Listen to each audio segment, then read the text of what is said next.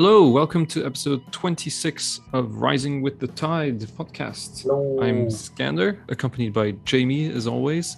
Thank you for tuning in. This is one of our kind of first, I guess, of season 3 potentially. I don't know. Are we starting season 3, Jamie? I'm not entirely sure. Let's see how many episodes we have in season. Yeah, you might have noticed that our content has been a little bit on and off the past few months. Obviously, Jamie has had his dissertation, and I have been moving around for different reasons. And so, but now that I'm in one place and Jamie's thesis is coming to an end, actually having to submit his work, we should put out content more consistently like we did at the start. So thank you for sticking with us. I want to actually start by quickly thanking our Patreons as well, because that's something that we used to do at the end of the episodes. I kind of want to start doing that at the beginning now. So thank you to Pablo, George, Nadia, Shadia. I'm not forgetting anyone. Yeah, no, I'm not forgetting anyone. That would be bad. No, I'm not forgetting anyone. But yeah, thank you so much for you guys for your continued support. It means the world to us. It means that we can actually keep this little project going. That's been more than a year and a half now. And it means we can keep it going for free thanks to your donations. So big thank you to you guys. And the song you just listened to was Dust by Ataxia. I actually really like that song. I'm definitely gonna check out the band, and you should too. And so today we're having Nicholas Boers, a climate scientist at the Potsdam Institute for Climate Impact Research. Super excited to have you on. Thank you for coming. How are you doing? I'm good. How are you? Good. So a lot of our followers do follow climate science and stuff, but some are here to discover new topics and such, so they might not know who you are. Do you want to maybe go through a little bit your background and where you come from, what you've done, that sort of thing? Yeah, sure. I can try. I'm a physicist and mathematician by training, and worked on dynamical system theory for some time before. Maybe some almost 10 years ago, I switched to climate science for a PhD. And since then, I'm sort of trying to use the skill set that I've learned as a physicist and as a mathematician, in particular when it comes to abrupt transitions, strongly nonlinear behavior, and extreme events, on a conceptual, theoretical level, and somehow bring that into make that useful for climate science. So that was basically the motivation to switch fields, was to apply these things in a surrounding where I have the feeling that when I go home, I have the feeling I did something useful. And since then I've really almost always followed this idea of applying concepts from dynamical system theory, complexity science, to different problems in, let's say, Earth system science, ranging from atmospheric dynamics to ice sheets, ocean circulation, rainforests, these kind of things. And you're currently leading the Artificial Intelligence Future Lab. You're also a coordinator for the Horizon 2020 project Tipping Points. Is that correct? Yes, that's true. So on the one hand, I'm leading this group on trying to combine the sort of classical process-based differential equation models that describe parts of the Earth system, to combine those with the models that have written these very nice and fancy models from machine learning, and in particular deep learning, to construct so-called what we call hybrid models that, because of the strong data focused or data trainable way how machine learning models work, then the hope is that we can have these hybrid models that combine both the physical models and the machine learning components, that those can be calibrated much better with respect to observations. And that is, of course, so the number of the density, the accuracy, the availability of high resolution data of virtually all sorts of processes in the Earth system has increased massively in recent years.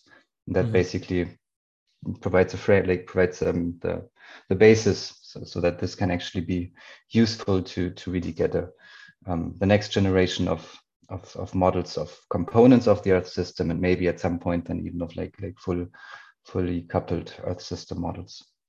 And the other thing that you mentioned, this project, the TIPES project, Tipping Points in the Earth System, it's an Horizon 2020 project, so funded by the European Commission, where we, so the initial idea was there has been some work, or had been, when we wrote that proposal, there had been some work on quite some work actually. And if you ask the right people, then they tell you this all goes back to the 70s or the 60s even. Strongly nonlinear critical behavior in parts of the Earth system, or even in the climate system as a whole. One has to be careful about the latter, because it's there's this, currently what we understand is that we can only tip it, like the whole climate system could in principle tip to a much colder state, but we're not sure about, or we don't really have very strong evidence to believe that we could tip into a much hotter state abruptly. So just as a parenthesis. So yes, so the idea was to provide a mathematical theory, really to a unified mathematical framework to understand and describe and possibly then predict such critical behavior in parts of the Earth system. And well-known examples of components of the Earth system that we are studying there is the ice sheets in Greenland and Antarctica. There's this famous ocean circulation called the Atlantic Meridional Overturning Circulation, which presumably has two different stable states of operation, one with a very strong circulation mode and one with a much weaker one. But there's also the monsoon systems in the tropics, like in India and Western Africa or South America. There's the Amazon rainforest, where we believe that under this more or less same climate forcing, there's either a rainforest state or a savanna state possible. And then you can have abrupt transitions happening between them. And yeah, so that the first idea was to just provide a mathematical framework, and then it somehow exploded, and now it's a huge project where we have still, I mean, the core is still the mathematical analysis, but there's modelers from like working with sort of simple models to like the most comprehensive complex Earth system models to study these systems, study their interactions, see what it means. That's one of the crucial questions, I think. There's this concept of equilibrium climate sensitivity, which is the amount of warming that you get from a doubling of CO2, and then waiting until the system goes into equilibrium. And this is, so a lot of these concepts are sort of not really designed for a world where you can have abrupt transitions, where you can have critical abrupt behavior. And so there's something to be done to adapt this whole idea of climate response to forcing in the presence of abrupt tipping behavior. And then the final part of the project is to really also go into, say, a mathematical perspective of the decision theory, the political decision theory that is necessary to deal with these kind of problems and then to define what we call safe operating spaces for humanity. Yeah, it's quite varied. I mean, it sounds like, I don't know, like not one, but multiple methodologies that can just be applied to so many different things. It's quite interesting. Yeah, that's sort of why I was lucky in a sense, because there's a lot of concepts from dynamical system theory, also from statistical mechanics. So all these theoretical physics, applied mathematics theories that are very universal and are very, so they can be applied in many different contexts that are relevant in earth science and climate science. It's quite interesting how you're using machine learning to sort of create as you said, a hybrid model. With the sort of data that you're dealing with, is this sort of a unique approach, or have you found people creating similar models in the same way in kind of your area? It's certainly not unique. It's more hype actually. There's many groups doing this with like different scales of funding, different I mean maybe somewhat differing focus on what they emphasize on. It's a very large group at Caltech doing similar. I mean, their plan is to build the first full Earth system model in just a few years now. Really? Yeah, that's quite well, exciting. sorry, this is to build the first Earth system model that really follows this idea of incorporating observational data. Right, that actually works. Yeah, well, I mean, no, it's okay. So, for me, Earth system models, the ones that, I mean, like the ones that are used right now, that are used for these, to produce the results that are described in the recent assessment report, the IPCC report. I mean, these are some of the most impressive machines that humans have built. I mean, humans have also sort of managed to get us into a situation where it's really urgent to understand what's happening due to our actions. So it's not, I wouldn't say, I mean, humans aren't particularly smart on a macroscopic level, but they're also, I mean, they're smart enough to build these models, and these models are great. They have, of course, they have their problems, but these, I mean, they are fantastic machines, and I have infinite respect for the people who construct these models. And just with the availability of these huge amounts of observational data, there's the hope that we can further improve the models by sort of calibrating them more directly towards those observational data. And yeah, this is something that is yeah, a lot of people are interested in this, and we are one tiny part of that community. You were referring to the benefits of implementing machine learning into sort of your method, like in terms of, I guess, the accuracy. I guess was one of the things you said. Are the benefits really yielded in terms of efficiency? Like, is it just that you can more reliably get results of such a high quality, or is it that you could never really get such results without machine learning? Well, what does it really offer, machine learning? So what you can never do is to build a one-to-one image of the system that you want to model. So you have, right? I mean, there's this this short story by Borges where there's this idea that the cartographers of some fiction empire, that they built a map which was at a one-to-one ratio. And that was, of course, perfectly useless, because it was just as big as the real thing that they wanted to map. And then if you would now build a model that would really incorporate, explicitly resolve everything that happens in the real world, then it would just be the real world, and it would be as complicated. I mean, it's impossible, obviously, but even if we could, we can't, but even if we could, it would be perfectly useless, because we wouldn't understand that model any better than the thing it's trying to describe. We just made a copy.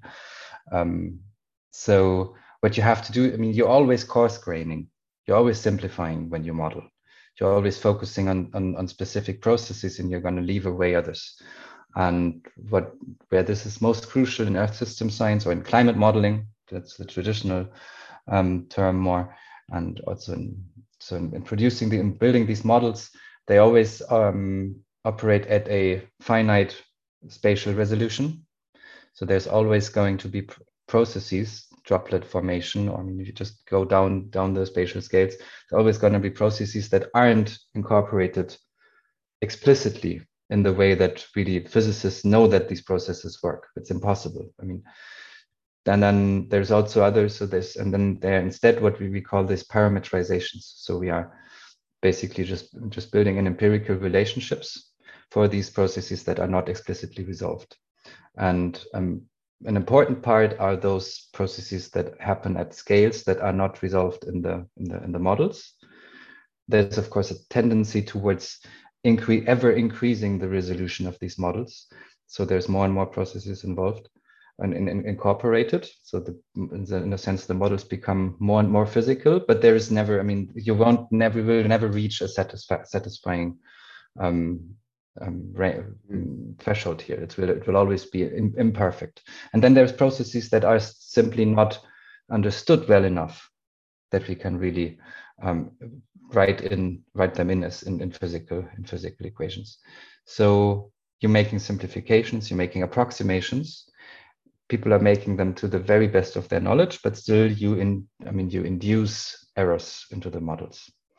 And when I say empirical relationships, so basically it's not like that. But if you imagine a scatter plot of two variables, and then you draw put a line in between them, and then you get a parameter for the slope. then that is not a physical constant, but it's just some parameter that you sort of got from fitting data. And obviously what they do in climate models is much more complicated, much more sophisticated, but it boils down to this fact that you have parameters going into these. I mean, in these models, there are parameters which are empirical and not physical constants. And their value, determining their values is really one of the most difficult parts of Earth system modeling, in addition to really implementing the physics.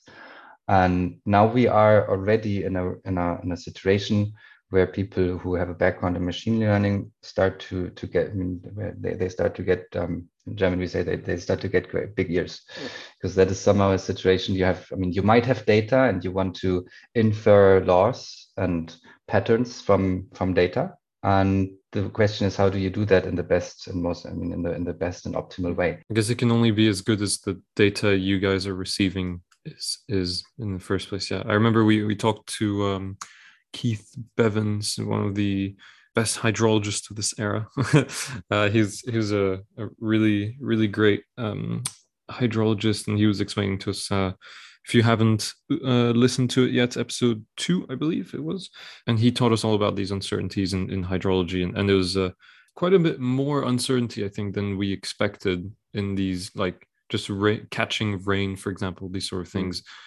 And then, you know, I guess he kind of used that to show us how climate models in general can are compounding different uncertainties everywhere. But I guess, as we're seeing with the IPCC reports, it tends to be more towards the optimist side, our uncertainties. Like we tend to be too optimistic, I think, maybe. I want to keep just talking a little bit more about these, the idea of uncertainties, and ask kind of what the uncertainties in your work are beyond this data, and why maybe we still have what you called critical transition points as uncertain. And would you consider that we've made much progress on uncertainties in the past, 5 or 10 years, or have there been any breakthroughs, in your opinion? Definitely, in many instances, but it's also, of course, I mean, there's, for example, I mean, there's an improvement in, I mean, the first step is you have to sort of reliably be able to estimate your uncertainties first, right? I mean, the next thing then is you try to reduce the uncertainties, but I think the first thing is to really always propagate from the original data that you have. You do a data analysis, you do a modeling exercise, you estimate parameters for a model. Then, given the data you should always report a range of possible parameters. So the uncertainties and the parameters is relevant. And this, of course, then when you, for an Earth system model, if you have at the order of magnitude of hundreds of such free parameters, and then they all have their own uncertainties, but they are not independent, then it becomes a very challenging and interesting task to really report all those uncertainties properly and really sample the whole space that is sort of set up by all those uncertainties. And then for the kind of work that I'm maybe before I come to that, one improvement, and that somehow picking up on what I said earlier about using observations. So one thing, instead of really, so there's two ways of combining models, physics-based models, with observations. So you could, imagine that you have two models of some sort of a physical process, and the one model provides a good prediction of that physical process that you can observe, and the other model doesn't. And then you just throw away the second and you keep the first. Now, usually it's not like that black and white. You have different processes, and one model is better at one representing one, and the other model is better at reproducing the other, and so on. And then you observe, usually you don't have two, but you might have, 20, 30, 40 models. Yeah. And then what you could do is you can start to either weigh those models by seeing how good are they at representing different kinds of observations that I also have. Then you can also provide a second sort of weights by saying it's more important that the model gets the, the climate system gets the global mean temperature right than it does, then it gets something else right. So I'm going to adjust the weights there a little bit. I guess those weighting is also subjective. Yes, that second is subjective. The first, I mean, the choice of how you weight is subjective, but then it's not so subjective anymore. But you could also say, let's constrain these models so that if you have like a set of 30, 40 models, then you have, each of them has a trajectory, then you can perturb the parameters. So each model actually gives you a whole ensemble of trajectories. And then what you get in the end is a full distribution of outcomes. So you get, let's say for the global mean temperature by 2100, you get a distribution which ranges from, I don't know, 1 to 8 degrees and gives you a probability on that range. And definitely 1 is not very likely, 8 isn't very likely, and somewhere between you have more probability weight. And now, still, that is, I mean, it's a huge range, and you might say, well, I'm a scientist, and I might not care. But then, if I talk to politicians and they want to know, and then I'm telling them something, well, somewhere between 1 and 8 degrees, and they tell me, well, that's not really helpful for us. And then you want to constrain, and this is something that has happened actually in the most recent IPCC report. The observations have been used to constrain this quantity that we talked about earlier already, the equilibrium climate sensitivity, which has been in a range from 1.5 to 4.5 degrees basically since the late 70s, I guess. Yeah. And that hasn't changed. And then people were always sort of not so happy about this large range of uncertainty, because it also leads to a large spread in how warm it's going to get by 2100. And using observations, so-called emergent constraints had been identified, and that now finally we managed, not just using the models, but using the models and combining them with the observations and seeing how the models reproduce observations in a specific way, in a sophisticated way. The range could be narrowed down. So there is success. For the kind of work that I'm doing with respect to these tipping elements, like the Greenland ice sheet or the Atlantic meridional orbit turning circulation, the Amazon, then of course, I mean, at the latest, if you write like a high impact paper on one of these systems, and then you have an interview, and then they ask you, so when is it gonna happen? What's the exact day and time, please? Time, please. The time of the day, exactly. Yeah. And then I don't know. I mean, it's really hard. I mean, I wouldn't even say we can do this kind of exercise with the probability distribution, because it is also, of course, what I said earlier about the models. The probability distribution is just reflecting, I mean, it's a cross-model thing. So you're still living in a multi-model world to get that distribution. And then if all the models are somehow all consistently wrong in some way, they miss some process that we just don't know, then that distribution will not reflect that sort of uncertainty. So there's also like the unknown part, and these tipping elements, like the ice sheets or the Amazon rainforest and so on, they are part of this sort, I mean, more or less unknown risk of that things might turn out differently than these. I mean, many of these models tell us. Yeah. So you guys have to deal with a lot of like black swans. Yes, exactly. Say like unknown unknowns. Yeah. Yeah, it sounds a lot like what we face in kind of social sciences with, you know, the more you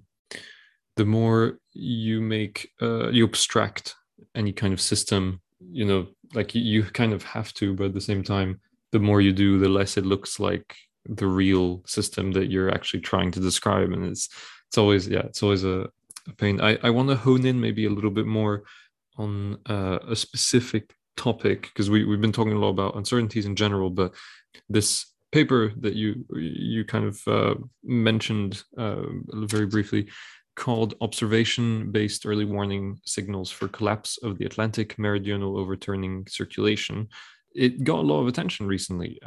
Would you mind maybe explaining to us what the AMOC is and how it's important to our climate's functioning, and kind of why you think maybe that, you know, that paper really ruffled some feathers? Yeah, I can try. So it's an ocean circulation system. It's part of a circulation system that covers basically the entire oceans of all the oceans of the planet, the thermohaline circulation. But what I focused on was the Atlantic part of it, where it brings, so at the surface of the Atlantic Ocean, it goes northward, really from the Southern Ocean, in the southern Atlantic northward towards, like it changes a little bit and it has a complex structure, but in general it goes from south to north. And in this movement from south to north, it brings warm water masses from the subtropics and tropics to the North Atlantic. And it also brings, because a lot of the water on the way evaporates, and then the water that arrives in the North Atlantic is very salty because the salt doesn't evaporate, obviously. And then once it arrives in the North Atlantic, somewhere around Greenland, maybe, because it is then cooled down and it still has a lot of salt, it is very heavy, so it starts sinking. And this is basically the engine of the circulation system, is this heavy water masses sinking down to the bottom of the ocean. And then again, at a first level of approximation at the bottom of the ocean, it returns from north to south. So this is why it's the Atlantic, meridional, because it goes from south to north, overturning, because it has this, it's a circulation where you have flow in one direction at the surface and then in the other direction at the bottom. That's what's overturning, and that's a circulation. So that explains this name, the AMOC. And then, yeah, many people have called this the Gulf Stream. I had this with one of these, one German newspaper, which is not perfectly famous, not really famous for very accurate articles. I told them, don't write Gulf Stream and don't say it's going to break down. And then the title was "The Gulf Stream is going to break down." Oh my god! But yeah, I mean, I'm learning, right? So I mean, this is something. So yeah, so this maybe we should title the episode that, just for fun. Yeah, you come and do. No, don't worry. I'm just joking. Of course not. I'm used to this now. So I mean, okay. So going back to the system, so it's the Atlantic meridional overturning circulation. There is also a system called Gulf Stream, but that is mostly wind driven. It's a part of the circulation system. It integrates with it, but strictly speaking, the Gulf Stream itself isn't density driven. So what I just described about the sinking motion, because you have this heavy water mass sinking down, that's what we call density driven motion. The Gulf Stream is mostly wind driven, and those winds come from the Coriolis force. So they are induced by the rotation of the Earth, basically. So and the short version is, as the Gulf Stream won't collapse as long as the Earth rotates. It won't collapse. But the AMOC. Is it kind of correct to say the Gulf Stream is in a way a part of the AMOC, or is it just not? It's part of this Atlantic meridional overturning circulation system in a sense. Yeah, that's okay to say. It's there's the North Atlantic drift or North Atlantic current, which is basically the Gulf Stream goes from the Gulf of Mexico to Newfoundland, and then the extension of it that crosses the Atlantic Ocean and then also really brings this warm water masses to Europe and leads to this relatively mild climate in the northern parts of Europe. And I think you're in Oslo now, so in Oslo it's probably 4 or 5 degrees warmer than it should be. Well, should be than it would be without this North Atlantic drift. So that is density driven, and then the whole Atlantic meridional overturning circulation, we believe, is also the strength is mostly driven by density gradients.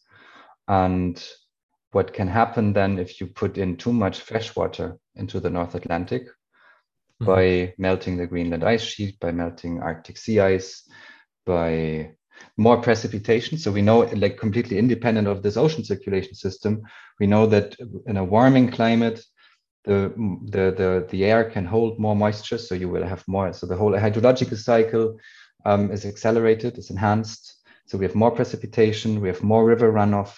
So we have a lot of sources for increased freshwater flux into the North Atlantic, and that makes these water masses relatively lighter. So it hinders the sinking, and that's what we believe is one of the reasons why the AMOC has been slowing down for quite some time. And this is not something that I discovered. This is well known. Yeah, we've seen some papers on that, I can't remember the name of the scientist, positing that it's been slowing or weakening for 1600 years or something. Yes, exactly. By Thornley. Yes, there's a recent paper, exactly. yeah, so it has been slowing. It's slower now than at least in 1600 years in the past. And yeah, so the one thing that is crucial about this is, so if there's a positive feedback involved. So you have this northward flow of salty water, and then the stronger that flows, the more heavy salty water is brought to the North Atlantic, the stronger the sinking, and that accelerates the flow further. Okay. And that is what maintains. So the strong mode of this AMOC that we currently see, it is maintained by this positive feedback. And the risk is that if we put in, or if there's too much fresh water poured into the North Atlantic, then this positive feedback might collapse, and then we could have a quite abrupt, and abrupt in this case means decades still. Yeah. Not like all the newspapers were no. putting out as what's the day what's tomorrow. The film? The Day After Tomorrow. Yeah. Yeah, whatever. Yeah. I was like, oh my god, this is peak science communication from them. Yeah, exactly. I shouldn't comment. No, of course. No, that was. But what's the like? I guess a lot of people might see or hear about this research and think that it's even in a way a positive thing that it cools, for example, Europe down, because people who aren't, I guess, constantly looking into these sort of things, they just hear a lot about global warming, and now someone like you then is coming and saying, well, this thing breaking down could actually cool things down, so they might think, oh, okay, well then we're good. Everything is equaled out. But what's the actual kind of, what can people expect to see, or maybe not in their lifetime, but as effects? Because you do mention some effects on Africa, on North America, that sort of thing in your paper. I think in the paper itself, I don't really say much about the effects. I mean, I summarize some of what has been studied before. In that paper, I really just focus. Let's maybe do that. I mean, I'm going to come to the impacts in a second. Let's maybe quickly. So this positive feedback and the collapse. So you could have like an abrupt, in terms of decades, you could have a collapse, which doesn't mean a breakdown. So it just switches from one stable branch, from one stable mode of operation, the strong one that we currently see, to a weaker one. And the question is, theoretically, basically, back of an envelope computations, you can show that this is in principle possible. And the question is, of course, are we going towards such a point? Because there's also direct expansion. Just due to global warming, the ocean expands. And then it also becomes, the density reduces just by that. But then that would just mean a linear slowdown of the AMOC. So the question was sort of the slowdown that that is basically established, that many people have confirmed. Is it just the thermal expansion, so just a linear process where we don't have to expect anything abrupt to happen in the future? Or is it really this salt advection feedback, this positive feedback that I mentioned, is that already somehow relevant? And is there like a nonlinear process going on? And that's sort of what I analyzed in my paper. And it was really just exclusively this. I searched for fingerprints of the AMOC, because we don't have a direct observational data for longer than very few decades. So that wasn't enough to do such an analysis. So I looked for fingerprints and sea surface temperature patterns and salinity patterns of the Atlantic Ocean. So the way how the AMOC circulates to some extent defines how the sea surface temperatures look like and how the salinity is distributed in the Atlantic Ocean. And from that, you can sort of compute back proxies of the AMOC strength itself. Using this data, I was looking for signs of what we call critical slowing down, which is essentially a sign of, if you have a nonlinear system and you bring it closer to such a critical point where it would collapse, it has these characteristic signs that are preceding the critical transition, which are mostly in indices. I'm not sure how you pronounce it. Indices. Indices. It's mostly based. The eight indices that you mentioned. The 8 indices are the fingerprints of the AMOC. Okay. And then these are basically give me time series of the AMOC strength. And by eye, you can directly see that they're going down, they're declining. Right. But then the question is this just a linear decline, Right. or Yeah. is this going something that is part of a destabilization? And I mean, if I've given, I mean, this example, I've made this several times, but maybe it helps. Imagine a chair, just stable on its four legs, and you just shift it to the right. And the only thing that you can measure is like one point at the top part of the chair. And then the other option you have is you can tilt it, right? You can tip the chair. And then it's not going to be stable anymore. And you're going to reach a point where it then just collapses. And if you just still can only measure the one top point at that, I mean, then the two situations look almost the same, but they are dynamically completely different. And one way to track, to discriminate between the two situations is to look at the like small scale fluctuations around the presumed equilibrium state of the system. So if you take the chair, if it's standing on its four legs and you disturb it slightly, then it just will stay on its four legs. It will basically not respond. On the other hand, if you tilted it and it's already close to this critical point at which you make it fall, then just very small perturbations will show a very large response already. And it will take longer to come back into its current equilibrium, sort of. So you have an increase in memory in what we call the autocorrelation, and you have an increase in the variability, in the variance. And this is something that you can, in time series, you can look at the changes in these indicators, these critical slowing down indicators. And that's all I did, basically. It's basically taking 8 different time series, looking at these indicators, and then, of course, you have to do a lot around it, but that was the core of the analysis. Yeah, I mean, it's already a lot. It's not a small feat for sure.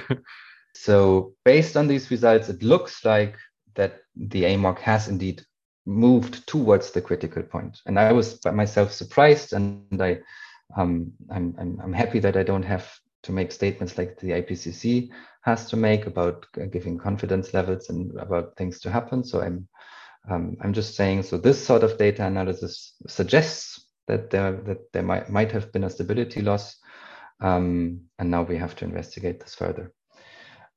Now, coming back, sorry for the long interlude, coming back to your question about the impact. So or maybe putting in, because the uncertainties on, I said this earlier, so then of course people ask, so when is it gonna happen? Well, when is the AMOC when is the Gulf Stream gonna break down?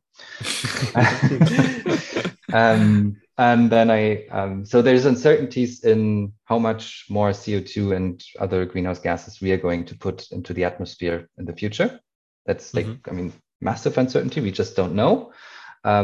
We hope it's going to be less than it looks like, but it's at that kind of, it's not even quantitative. It's really like qualitative uncertainties. Then there is the uncertainties in climate sensitivity and climate response. So we don't really know to what degree of warming a given, even if we knew the CO2 emissions in the future, we don't really know for sure to how much warming that will lead. That warming globally is different from warming in the Arctic. Warming in the Arctic, there's Arctic amplification, so it has been warming much more quickly in the Arctic than it has in the rest of the planet. Then we don't know how much melt that precisely is going to lead, and to how much more precipitation in the North Atlantic. So the exact amounts of fresh water are highly uncertain. Then a lot of that fresh water is advected, so it's transported away from the region before it can really be very harmful for the AMOC. But that could change that, and it's really hard to quantify. So the response of the AMOC to that meltwater, there's another uncertainty. So we have a causal chain that we understand very well physically. We know in which directions things go, but to give precise numbers on when what is going to happen is absolutely still completely impossible. And that's a situation that sometimes is difficult to understand. I think that you can have a very good physical understanding of something, and you also have a very good understanding of the uncertainties, and you just come to the conclusion that they are huge, and then you can't answer to those questions really, apart from saying that the more CO2 goes into the atmosphere, the more melting you will have, and the weaker the AMOC will be, and the more you will push it towards that critical point.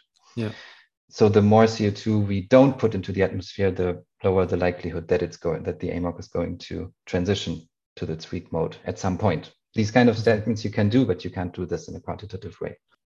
I wonder if you've been contacted or kind of asked to speak to or something to leaders in, either politics or that sort of thing. Do people ever, like, in those positions, ever take an interest in actually, like, talking to you, your lab, or people in your institute? I mean, obviously people have picked this up out of politicians. Many more have picked it up and somehow used it. Used this information, then have actually spoken to me or approached me. But we will have a panel discussion, or sort of in a satellite event around the COP in Glasgow, Okay. where we're going to discuss this. But I still owe you the impact. So what is going to happen? Yes, of course.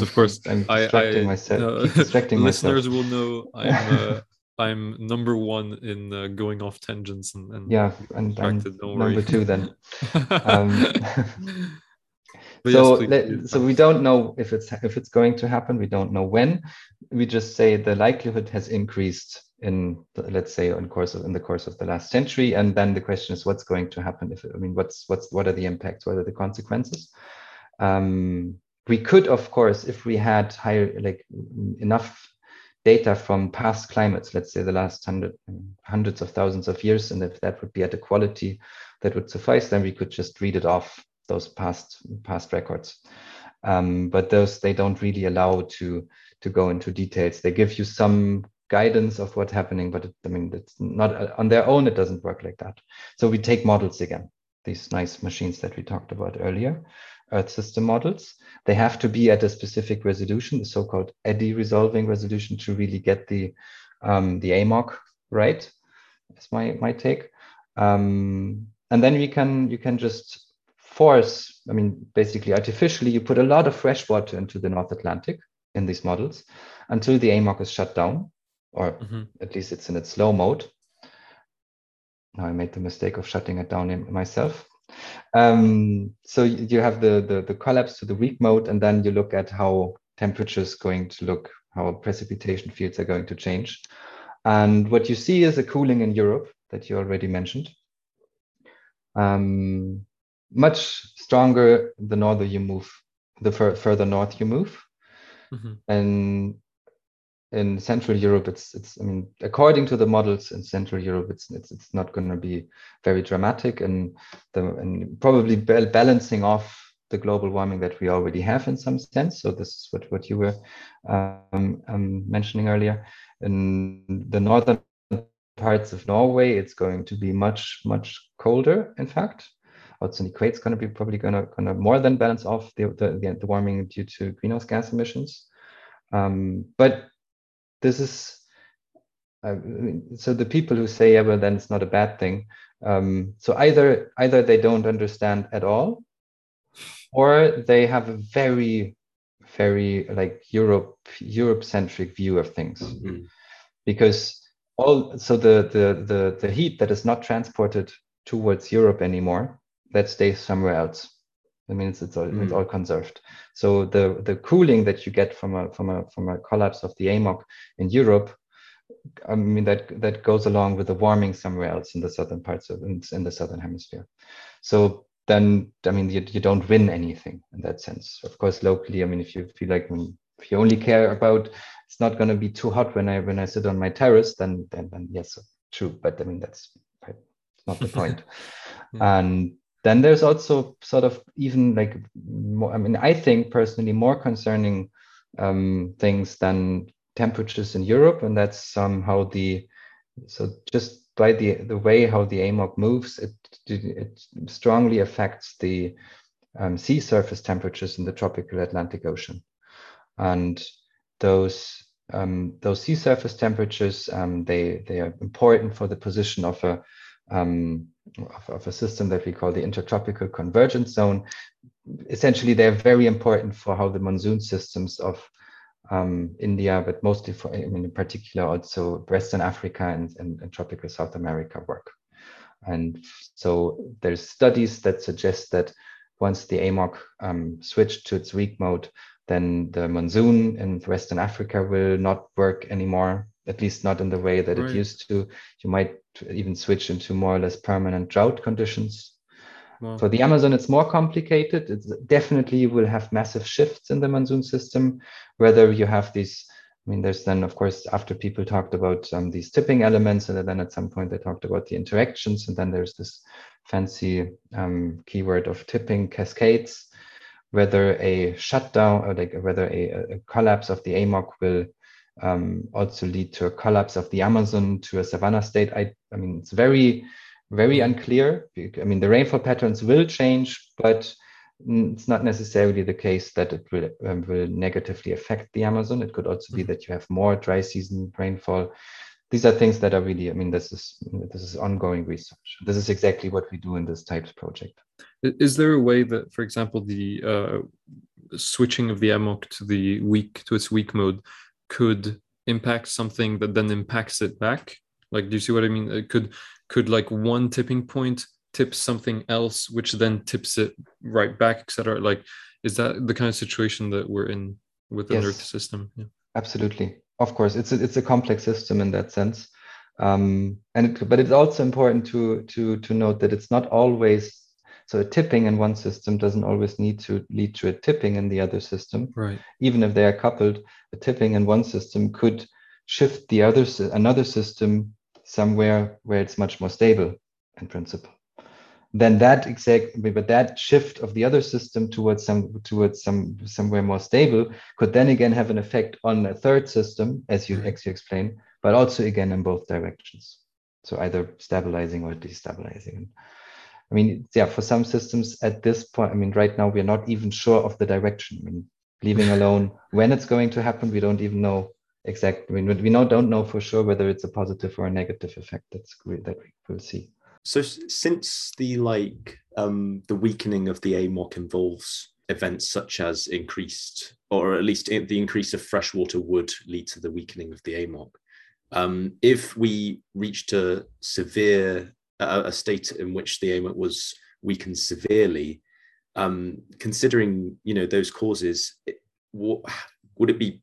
how feasible would it be to recover the AMOC strength? I guess in the context of those very particular causes. That's a very good question. It's also very difficult to answer. So there is a system, I mean, in systems of this kind, like the AMOC, where we have these two competing stable states, it is sort of what if you are in one stable state so you can imagine this. I mean, the phenomenon is called hysteresis. And I mean, physicists will know what I mean.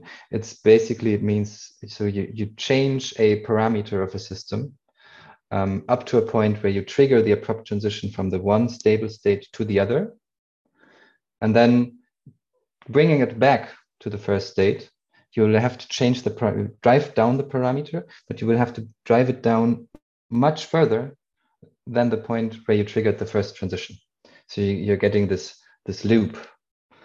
And in terms of, I mean, I have no idea about quantitative estimates for the AMOC, but certainly you would have to reduce temperatures. You would have to somehow reduce the salinity, reduce the freshwater content, so increase the salinity in the North Atlantic much further than you had at the point where the transition to the weak mode occurred. So it's going to be practically, I don't want to say impossible because nothing. But you'd have to tip the chair the whole other way, right? I mean, it's. Yes, you have to drive it back, and you have to drive it back much further than. Yeah. That's it sounds like an impossible feat, but we'll leave it as a blank possibility. Yeah. No, definitely it's much better to prevent it from tipping in the first place. Yeah. That's a much better idea than trying to get it back once it tipped. Mm-hmm. I was wondering what it feels like to have done research on so many different parts of the world, because as we talked about in the beginning, your field and your position in what you do kind of enables you to switch around a little bit, I guess, because it's more mathematics based. Is there like a big learning curve for you when you switch? For example, I saw that you kind of, I don't know if you started, but at least in the beginning, you did a lot of research on South America and that kind of area. And then it seems like you went a bit north to Greenland and those areas. You know, how does it feel, first of all, to switch areas like that in research? Because I think a lot of people usually stick to one kind of part of the world. And also, I guess second part to my question would be, is there much to learn each time in these different contexts to be able to switch?